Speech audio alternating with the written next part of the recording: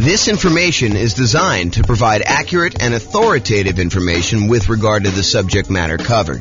It is offered with the understanding that the presenters are not engaged in rendering legal, accounting, or other professional services.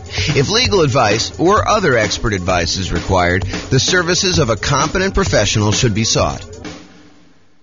Welcome to the Flint Real Estate Investing and Real Estate Financial Planning Podcast.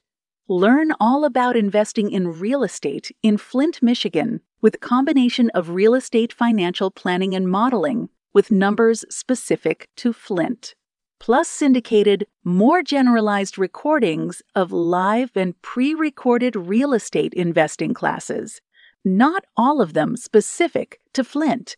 Be sure to stay tuned after the podcast for a message from our sponsors. Well, good morning and welcome, everyone. This is your host, James Orr, with a really cool class. This is a class about all of the nothing down financing options for real estate investors. A class I think many of you are looking forward to. Not everybody, but I think there's a bunch of people that are really interested in real estate investing and specifically interested in real estate investing where you can buy properties with nothing down. So that's what we're going to cover today. I will point out something that may not be obvious to new people, but is probably more obvious to people that have been investing for a while. And that is, if we're thinking about our current environment, I'm recording this March 29th, 2023, while our home prices have gone up a lot, very rapidly in the last few years. They're sort of stalling out a little bit, depending on which market you are. It's a little bit of a split personality market going on, depending on whether you're East Coast, West Coast. But in general, property prices are up a lot, and they're stalling out a little bit now. But also interest rates are up a lot, and rents are up, but not quite up enough to counteract the significant increase in price and the significant increase in interest rates. So cash flow is really challenging for a lot of folks in a lot of markets right now. That is the overwhelming number of complaints I'm seeing online when I talk to people and when I look at people, what they're writing. So one of the things that we talk about a lot is, how do you improve cash flow? How do you actually maximize the income you're getting on property and minimize the expenses you're getting on property? And I will tell you that doing nothing down financing for real estate investors is sort of counter in a lot of ways, not exclusively, but in many, many, many ways. Trying to put minimal amount down in order to acquire rental property is going to be pushing against you trying to optimize for cash flow. Now, that may or may not be problematic for you achieving whatever goal you're trying to achieve as a real estate investor, because depending on what you're trying to do by buying the rental property, it may be totally fine for you to be buying properties that have not amazing cash flow, as long as you're not putting much in the deal, as an example. Not necessarily that's the only way to do it. Or it may really hurt you if you're trying to do something else. So if you think about it from this perspective, and we go into a little bit more detail about this when we talk about setting your goals to be financially independent, but sometimes you're buying properties because you intend to have that particular property contribute to the cash flow you need in order to be considered financially independent.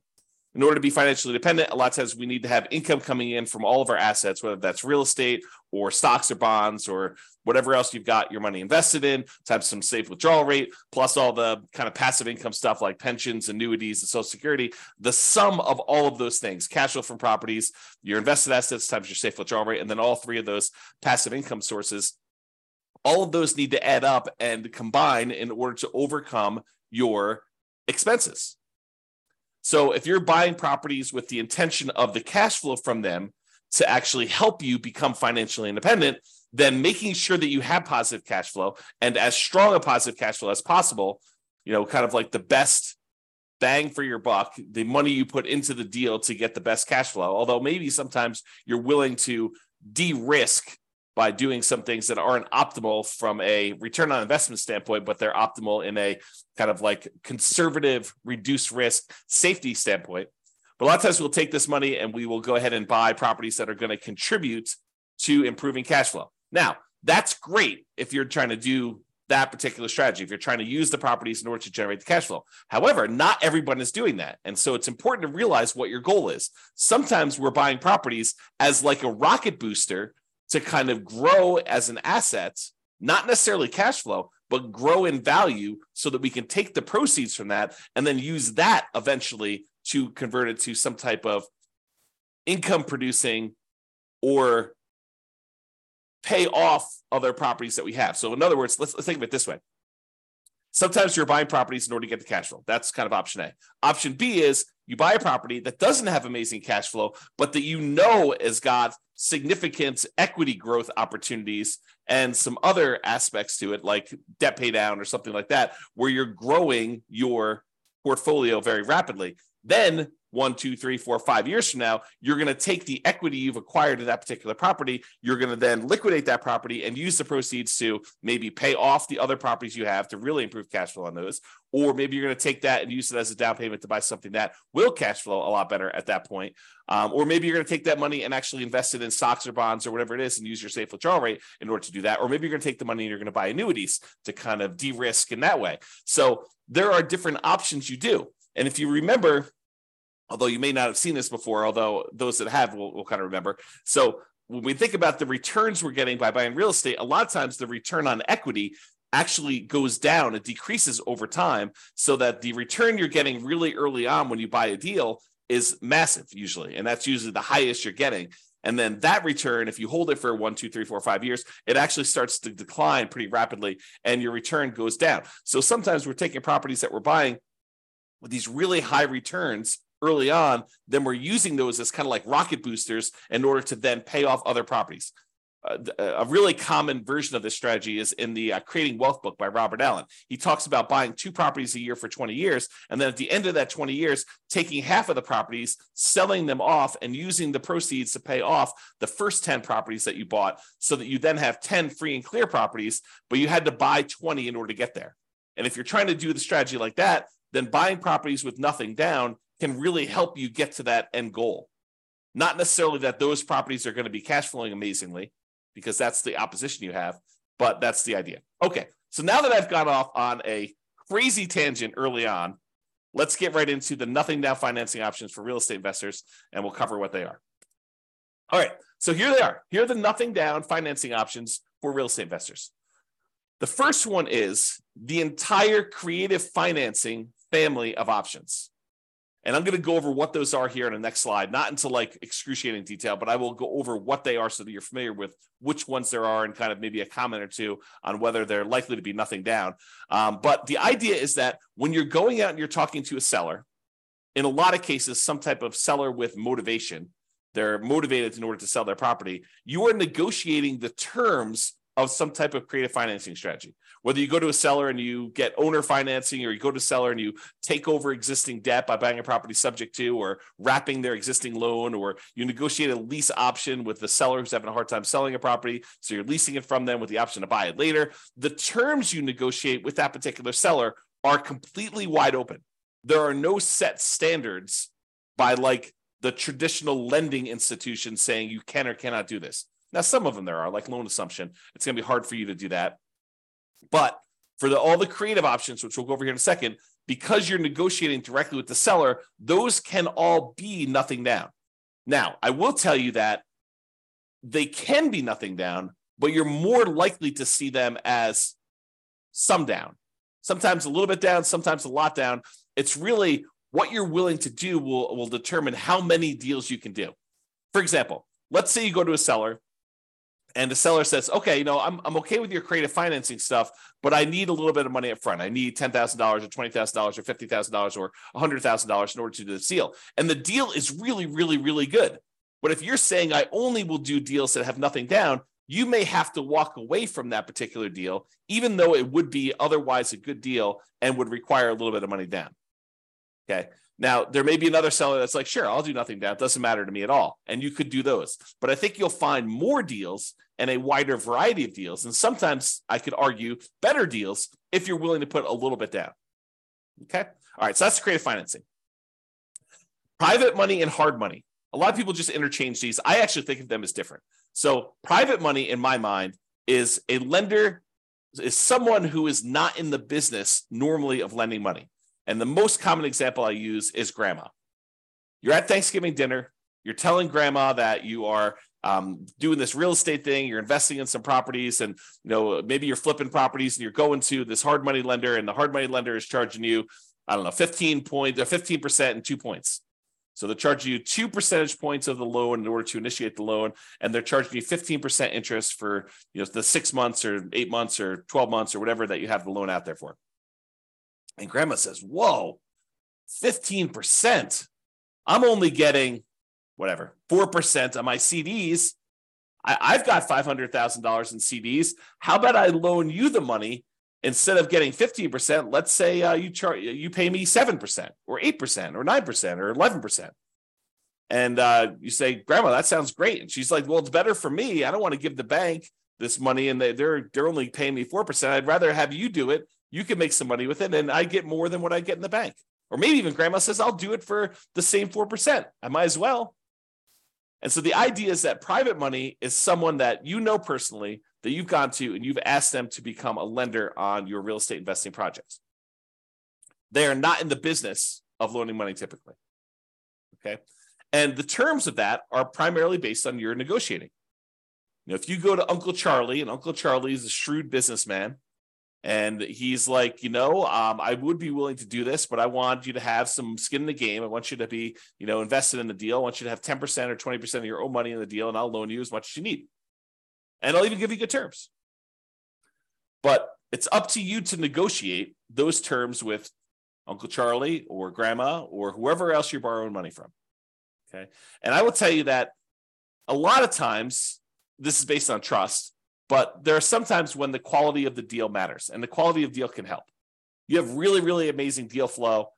This will be a lot easier for you to negotiate. And I think that's true universally. Okay. With all the people that you're negotiating directly with. All right, hard money. So hard money is money that is borrowed from someone who is in the business, or some company that is in the business of loaning money on deals.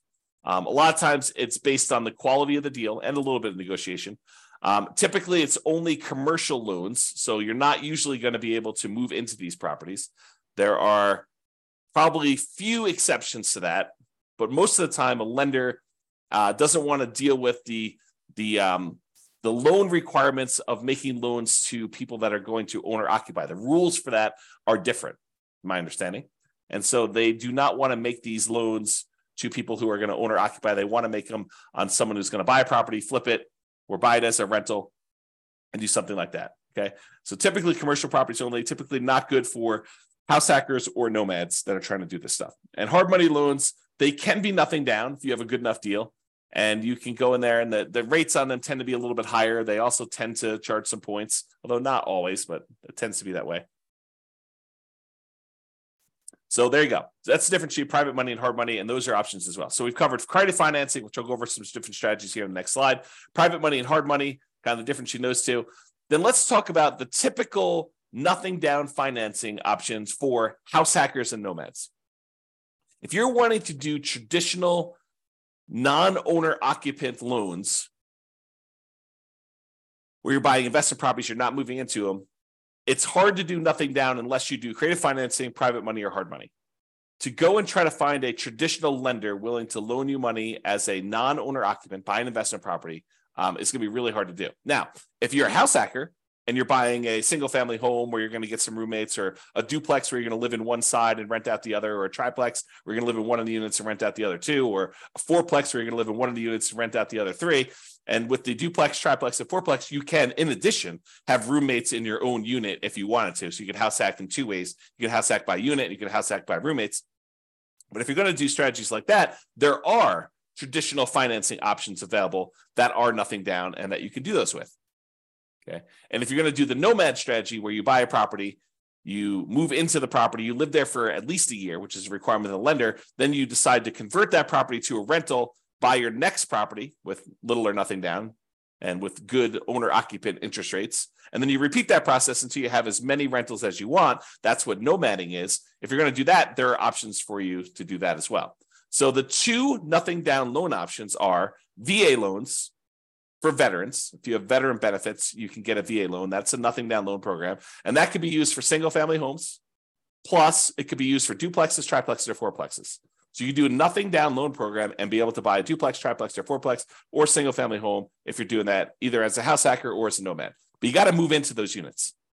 You cannot buy a non-owner occupant property with a VA loan. You have to move in. Okay. And the other nothing down loan option that house hackers and nomads can use are USDA loans. USDA loans are typically for rural properties. So you're probably not going to be able to use this inside the city. These are going to be properties on the outskirts of town, in areas that have relatively low populations, and you might have to be living outside of your main marketplace in order to be able to acquire these and buy those properties. And they're only for single family homes.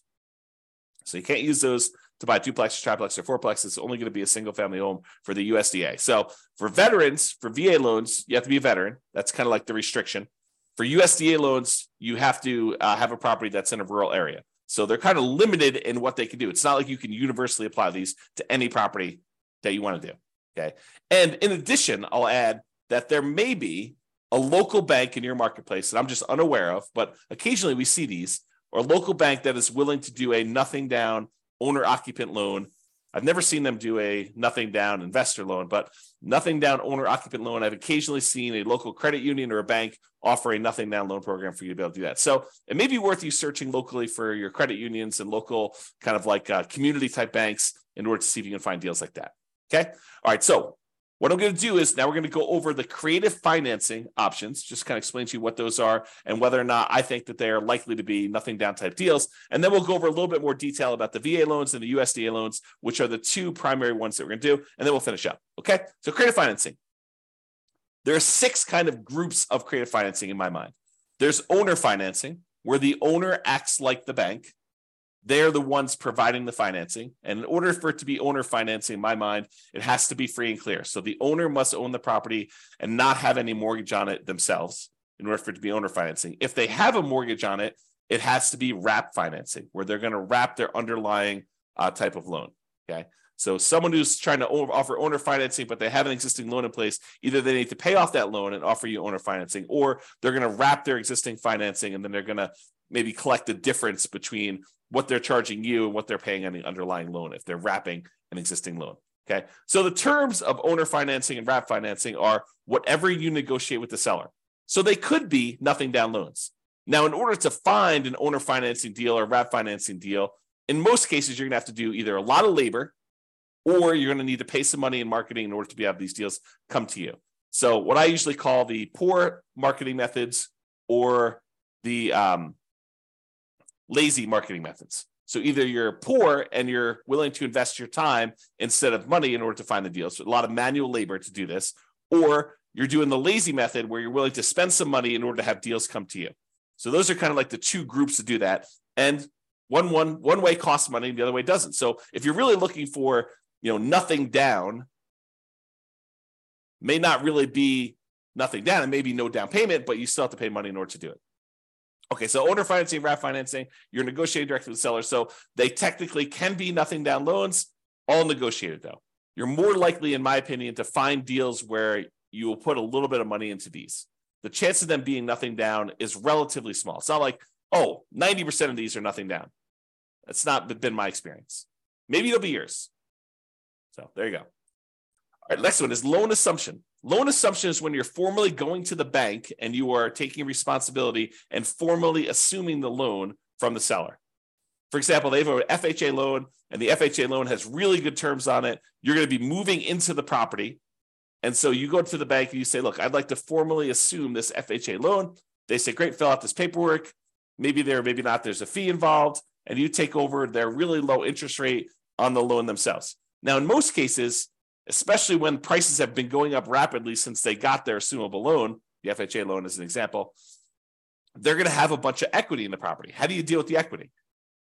So a lot of times it's not going to be nothing down if you're going in and doing a loan assumption. Now, if they don't have any equity, if they just got the loan and you're formally assuming it, then they may not have much equity at all or no equity. And so in some of those cases, it may be nothing down.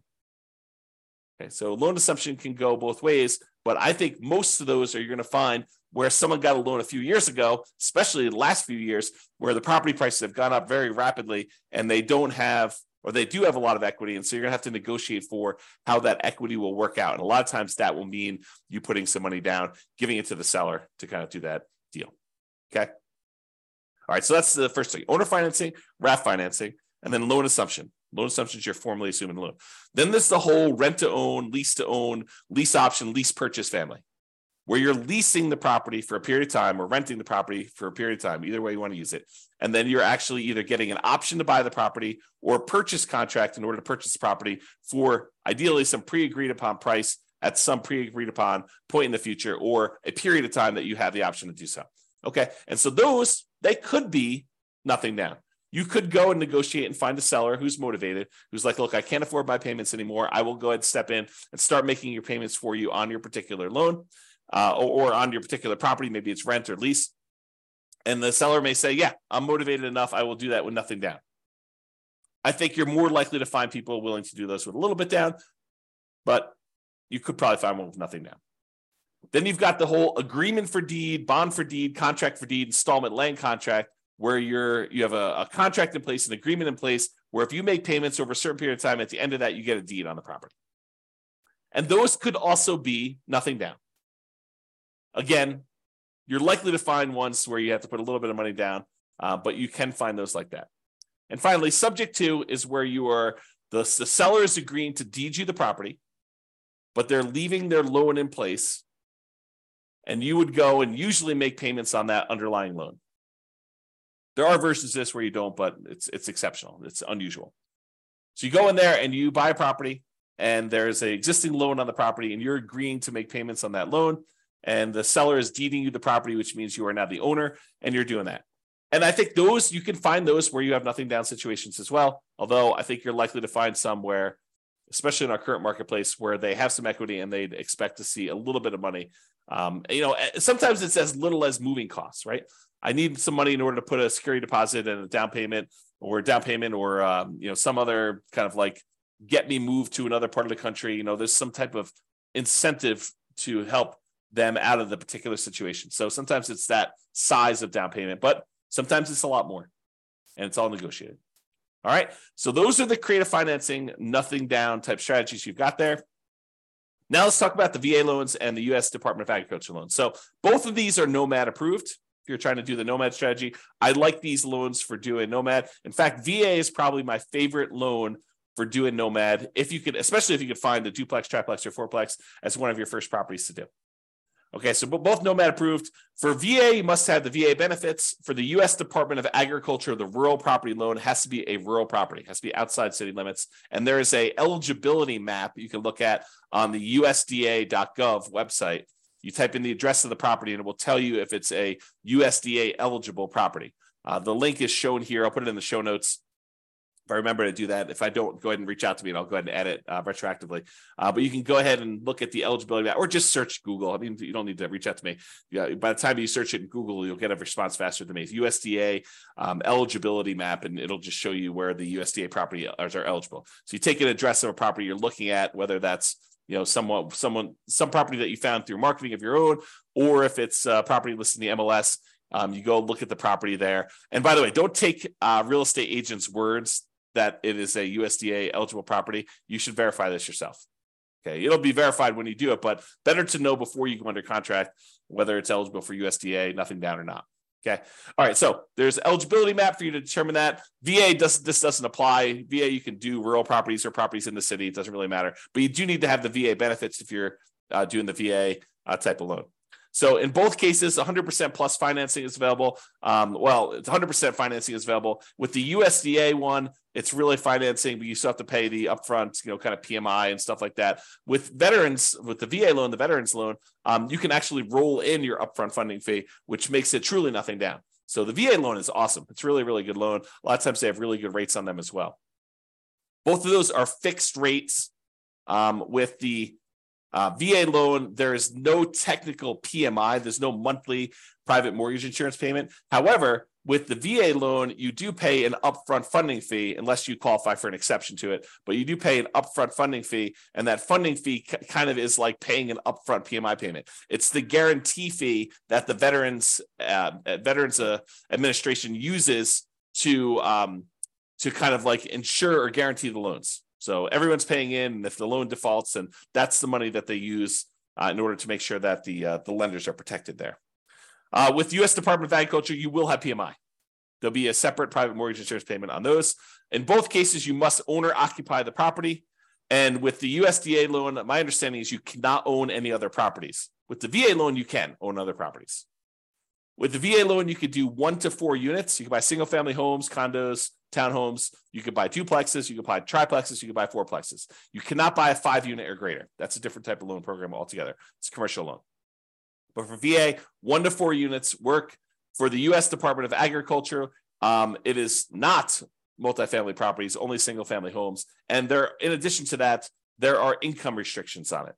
So for the USDA one, you need to have hit a sweet spot where you can't make too much, but you need to make enough to qualify to buy that house. So you need to kind of be in this narrow range for doing that. For the VA loan, my understanding is there's minimum restrictions, basically saying that you need to be able to qualify for your loan based on debt to income and stuff like that. But there's no maximum income that I'm aware of for the VA loan. Check with your lender. Your lender will tell you the actual rules. With VA loan, technically you can do more than one VA loan at a time. So it's based on your VA eligibility, like how much of that stuff you're using for their loan guarantee. So if you're buying more than one property, you may be able to use it more than once or use it partially. Talk to your lender about the details in that, but it is possible to have more than one VA loan.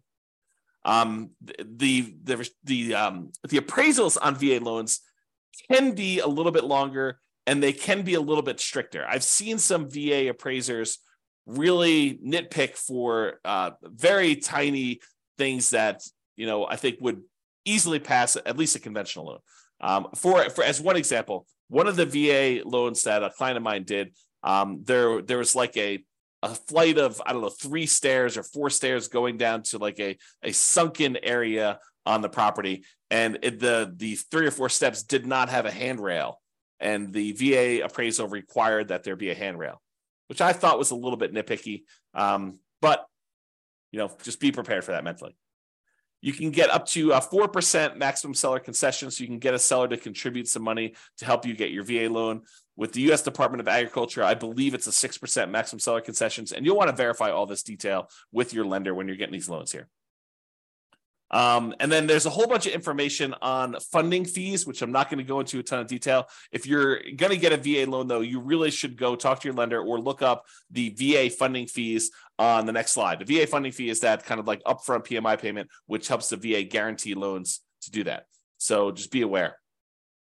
So those are really the differences between the U.S. Department of Agriculture and the VA loans. Oh, I was going to mention, don't trust the real estate agents for telling you which properties are USDA approved, because sometimes they just assume it's out in the country, so that's USDA approved, and they don't really know. They didn't go and check on the map. There are a lot of really great agents out there who will go check and verify and do that for you. And then there are a handful of agents who will not.